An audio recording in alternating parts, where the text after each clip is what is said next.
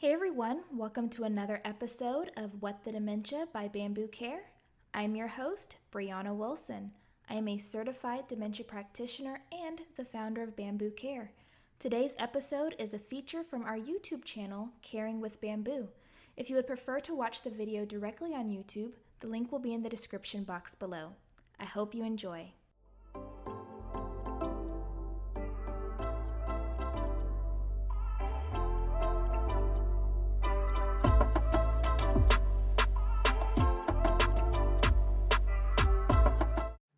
Hey everyone, welcome back to our channel. My name is Brianna Wilson. I am a certified dementia practitioner and the founder of Bamboo Care.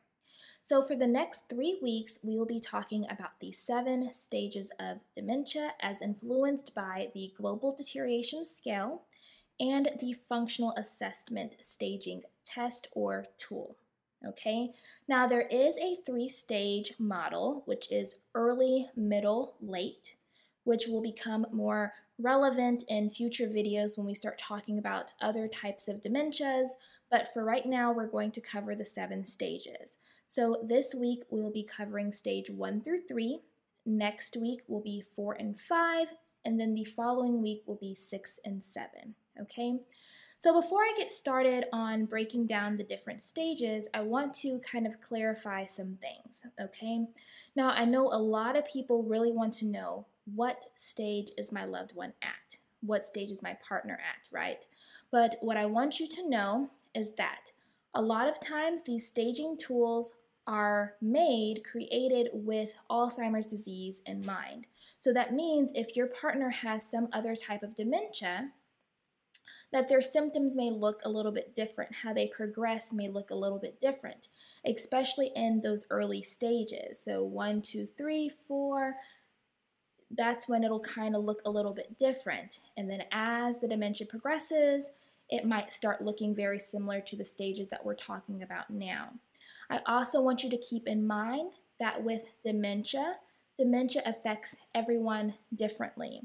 So when you hear that phrase, when you've met one person with dementia, you've only met one person with dementia, okay? Because not only are we as humans just unique in our own right, but you have to remember dementia is affecting the brain. And so depending on how the brain is being affected, different things can present. So when you hear these stages, I don't want you to think of them as these concrete, rigid stages.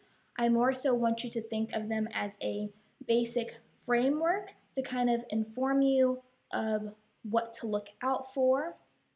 I want you to think of it as dementia being progressive and worsening over time, but I don't want you to think like your partner has to fall into this specific number, okay? Because sometimes people get really caught up on figuring out what stage their partner's at, and in some cases it impairs their ability to care for their partner.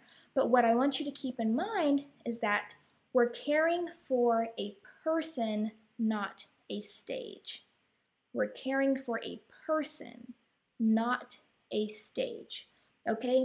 So I really don't want you guys to get too caught up on what stage is my partner, okay? Now, some people don't like staging at all, because they say, oh, well, people are not numbers and you can't reduce them to that.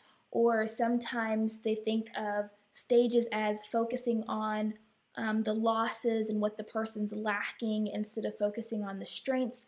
I personally like the staging system just to kind of inform you of what to expect so there's no shock factor.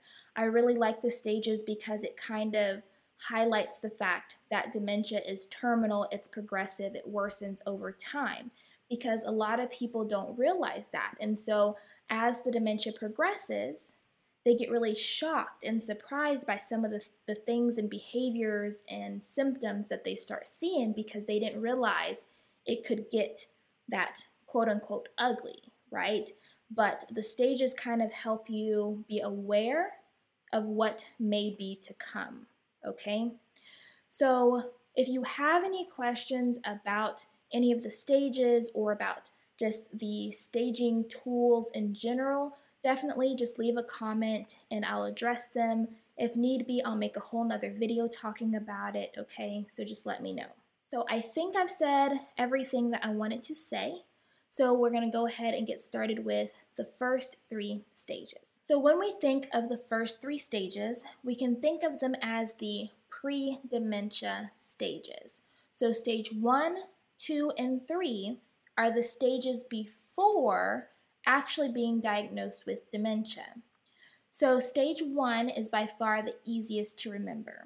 So stage 1 is no cognitive impairment, no cognitive decline, no decline in memory. The brain is healthy and it's functioning normally, so there's no issue, okay? And an easy way to remember that is 1 equals none, okay? Stage 2 is very mild cognitive decline. So at this stage, those changes in your memory and cognition are only really noticeable to you. But your friends, your coworkers, your family members, they're not able to recognize anything out of the ordinary. If you were to take some kind of clinical cognition type test, it's not going to be able to be picked up on that. It's only noticeable to you. So maybe it takes you a little bit longer to process things. Maybe you misplace things. Maybe you forget a familiar word here and there. But you're able to function well. You're able to compensate, play it off, and nobody around you really notices anything out of the ordinary or special, okay? So an easy way to remember stage 2 is stage 2 equals you. Stage 1 equals none, stage 2 equals you, meaning that those changes in your memory and cognition are only noticeable by you. Another thing that I want to add about stage 2 is that these changes can be considered like normal age-related decline. So even though you can notice them, it's nothing to be like concerned about, okay? Now, stage 3 is mild cognitive impairment. So stage 2 was very mild. Stage 3 is mild cognitive impairment. And the kind of defining factor of stage 3 is that now these changes in your memory and your concentration and your cognition are noticeable by your family, your friends, your coworkers, and is now detectable through clinical testing. It's actually a diagnosable condition, mild cognitive impairment. So some of the things you may notice is maybe trouble remembering new names, sometimes repeating things, frequently misplacing important objects. Maybe you read something and then you forget what you just read. There might start being a breakdown in your job performance. Maybe it's getting more challenging to kind of plan and organize things. It's harder to travel to new places because of kind of those aspects as well.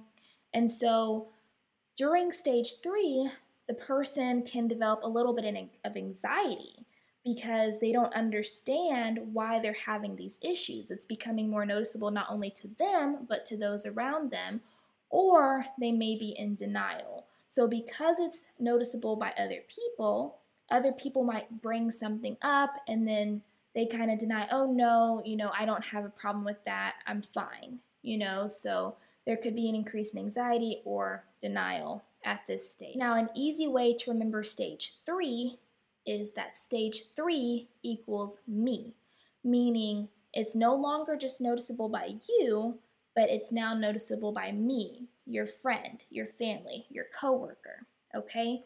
So stage 1 equals none, stage 2 equals you, meaning those changes are now noticeable by you. Stage 3 means that those changes are now noticeable by me, and it can be detected through clinical testing, and it's now a diagnosable condition, okay?